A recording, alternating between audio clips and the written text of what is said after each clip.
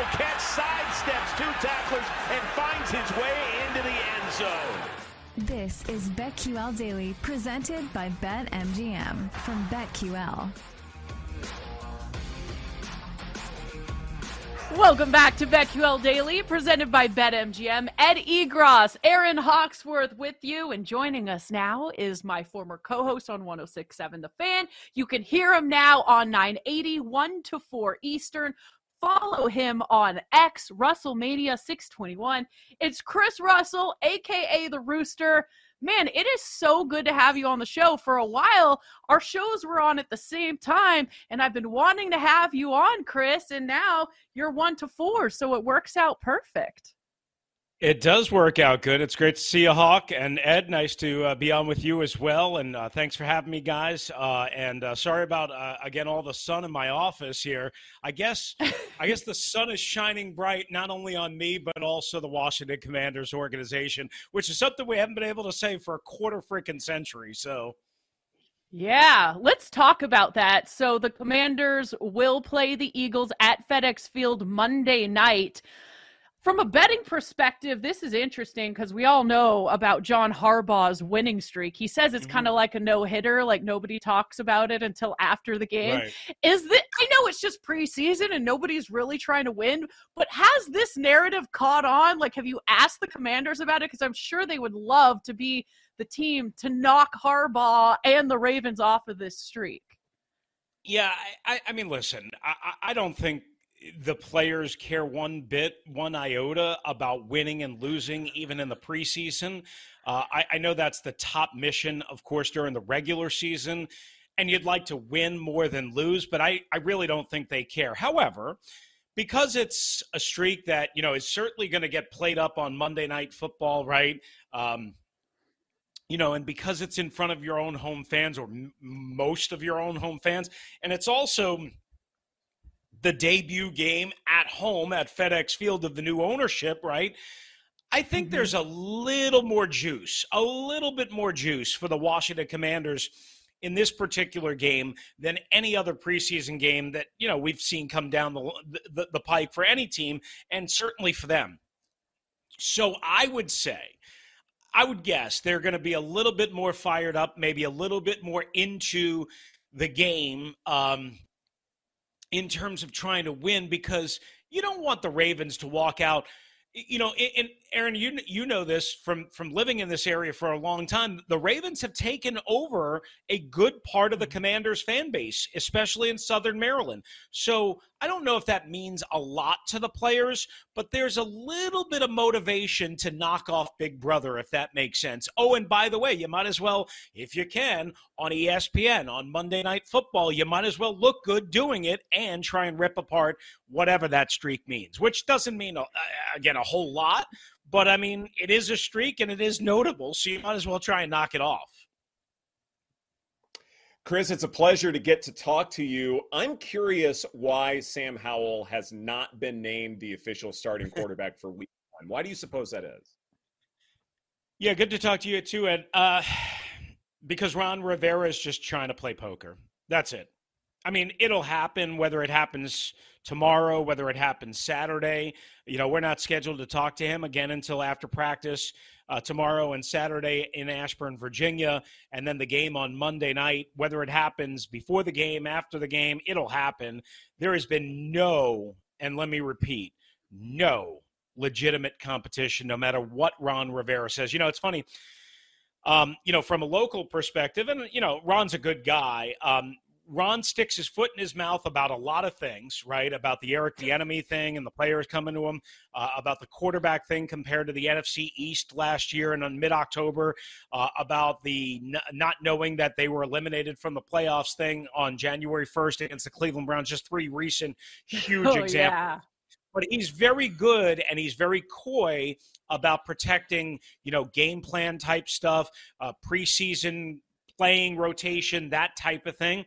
And I think all along he's just wanted to, not have it be so obvious. Here's the problem. And this goes back to a week after the regular season ended when he leaked this to Jonathan Jones of CBSSports.com that Sam Howell was QB1. You can't announce on January 15th that somebody's QB1, and then even though they signed Jacoby Brissett and subsequently hired Enemy, a new offensive coordinator and assistant head coach, I should say, you can't do that and then have a legitimate quarterback competition or say that it's a legitimate quarterback competition. Yet Ron found a way to constantly say, no, guys, it's a legitimate competition. No, it's not. They have to split reps. They have to get like some equal reps. Brissett's gotten a couple of 1 reps here and there, but he has been the number 2 since the minute he walked in, and Sam Howell has been the number 1. There is no debate. There is no competition. There never has been one. Ron, for whatever reason, keeps talking about a quarterback competition, yet in 4 training camps and 4 seasons now, or 3+ seasons, he has never had 1 lick of competition at the quarterback spot, period, despite constantly repeating that mantra, and he never has had it, ever. Wow. I think we can all agree, as you said, Ron Rivera is a good guy, but in terms of a head coach, how long is his leash? Do you get the sense that he feels like he's on the hot seat? What's your assessment of that situation? Listen, we all work in an unstable environment, right? I mean, radio, media, what have you. We all know that, we're one change of a boss, one budget, one whatever away. So in the NFL, of course, it's not maybe as unstable because the money is different, but it's unstable in terms of the pressure and the expectation to succeed. And when you're 3+ years into a tenure, and when you have new ownership that you, of course you're on the hot seat. If Ron apparently didn't know that his team could be eliminated from the playoffs last January 1st. So nothing should be considered obvious, but he's made mention, he's referenced knowing that they have to win this year. And here's the thing, Ron and the Commanders, what football team, Walruses, whatever you want to name them, they haven't been bad under Ron Rivera. They just haven't been good enough. They've been remarkably mediocre. That's what they've been. They've been competitive, but they've been remarkably mediocre in terms of wins and losses, and and that's 3+ years now. So he knows he's got to win. Now, here's one thing that I think people have kind of forgotten about. They assume because Josh Harrison, his group just took over a week before training camp that Ron is safe for this year. I would say no, especially with a killer grind coming up after Arizona, which is as much of a layup as you can get in the NFL in week 1. At Denver, Sean Payton, Russell Wilson, who knows how good they're going to be, but that's a tough road game. It's a good defense. Week 3, Josh Allen and the Bills back at FedEx. Week 4, Jalen Hurts and the Eagles on the road. Week 5, Justin Fields and the Bears, Thursday Night Football, so a quick turnaround, but at home. If they go 1-4 going into that extended bye before week 6 at Atlanta, I think there's a chance that Ron could lose his job right then and there. Completely agree with you. Yeah, that's a market to look at. Completely agree with you that Ron Rivera's status is, shall we say, tenuous. In large part, too, because look at the assistant coaches he has as well. You've got Eric Bieniemy, you've got Jack Del Rio. Washington wouldn't be making that kind of investment if they didn't feel like that they had a team that could at least contend for a playoff spot. And I'm curious because there's been so much PR back and forth pertaining to the reputation of Eric Bieniemy. Exactly how well or how poorly has he been received? Honestly, what do the players think of their new offensive coordinator? So the players that I've all talked to, at various parts throughout the offseason have all said, yep, he's a yeller. Yep, he's tough. Yep, he's demanding. But nobody privately or publicly has come out and said, I don't want to play for this guy. I hate him. He's too mean. He's this, he's that. Like they all understand, especially the ones that know him. And there are a couple of guys on this roster that know him from their time in Kansas City. Andrew Wiley, starting right tackle, was brought over in free agency. Marcus Kemp, who's like a fifth receiver, sixth receiver, special teams ace. Those guys know him because they were with him in Kansas City.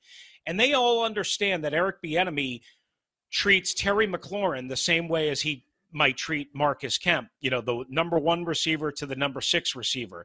And that's one thing that I've also observed, guys, in person. He has barked and yelled at Terry McLaurin several times right in front of us, right in front of the media, he doesn't seem to kind of pick and choose who he yells at and who he demands more from.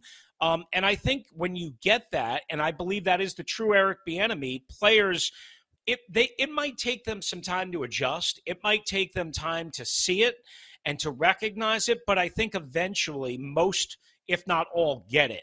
And that's what happened in Kansas City, right? There was talk at various times that he and Mahomes weren't on the same page. He and Kelsey, weren't on the same page. And then all of those guys, my gosh, Tyreek Hill, Mahomes, Tyreek Hill wasn't even with them last year, but Tyreek Hill just, when this controversy came out, said, look, Eric Bieniemy is a great coach. All he does is care about getting you better. That's it. And that's what I've seen. And that's the people that I've talked to. Again, if you're so thin-skinned and so sensitive that you can't take any level of criticism or any level of somebody barking at you, that's on you, man. That's on you. This is the NFL. Wake up. It's not a spoiled society anymore once you walk in that door. Amen. I couldn't agree more. Let's talk about something positive. Who has impressed you, whether it's someone we could look at from a season-long player prop perspective or just game to game? What has stood out to you so far that you've seen in training camp? Yeah, Hawk, I'll take the running backs on this. I think Brian Robinson is going to surprise a lot of people from not only a rushing yard perspective. Remember, he got shot twice in the leg last year, missed the first 4 games. Took him a couple of games to get the oil running through the engine. And I know his numbers, to fantasy players and maybe over-unders and bettors, and in the different markets weren't as impressive. But when you watch him in games, when you watch him, especially in games, you see him dragging people left and right. You see him getting yards after contact. So I would always bet maybe, depending on what the over-unders are established at per game, per year, what have you, on a guy like Brian Robinson. And guys, I'm telling you, I think he's going to be a way, way, way, way, way more involved receiver this year than he was certainly last year, and then the book on him at Alabama. So if you can get a really good number in a market on receptions, on yards, on receiving yards, receiving touchdowns, I would absolutely hammer that on Brian Robinson Jr. They've been using him not just as a check down guy, but as a guy running seam routes and running down the field. Brian Robinson is one of those guys. Antonio Gibson is going to be more of a third down back. I would definitely look for a market, receiving catches, what have you, receiving yards, that type of thing.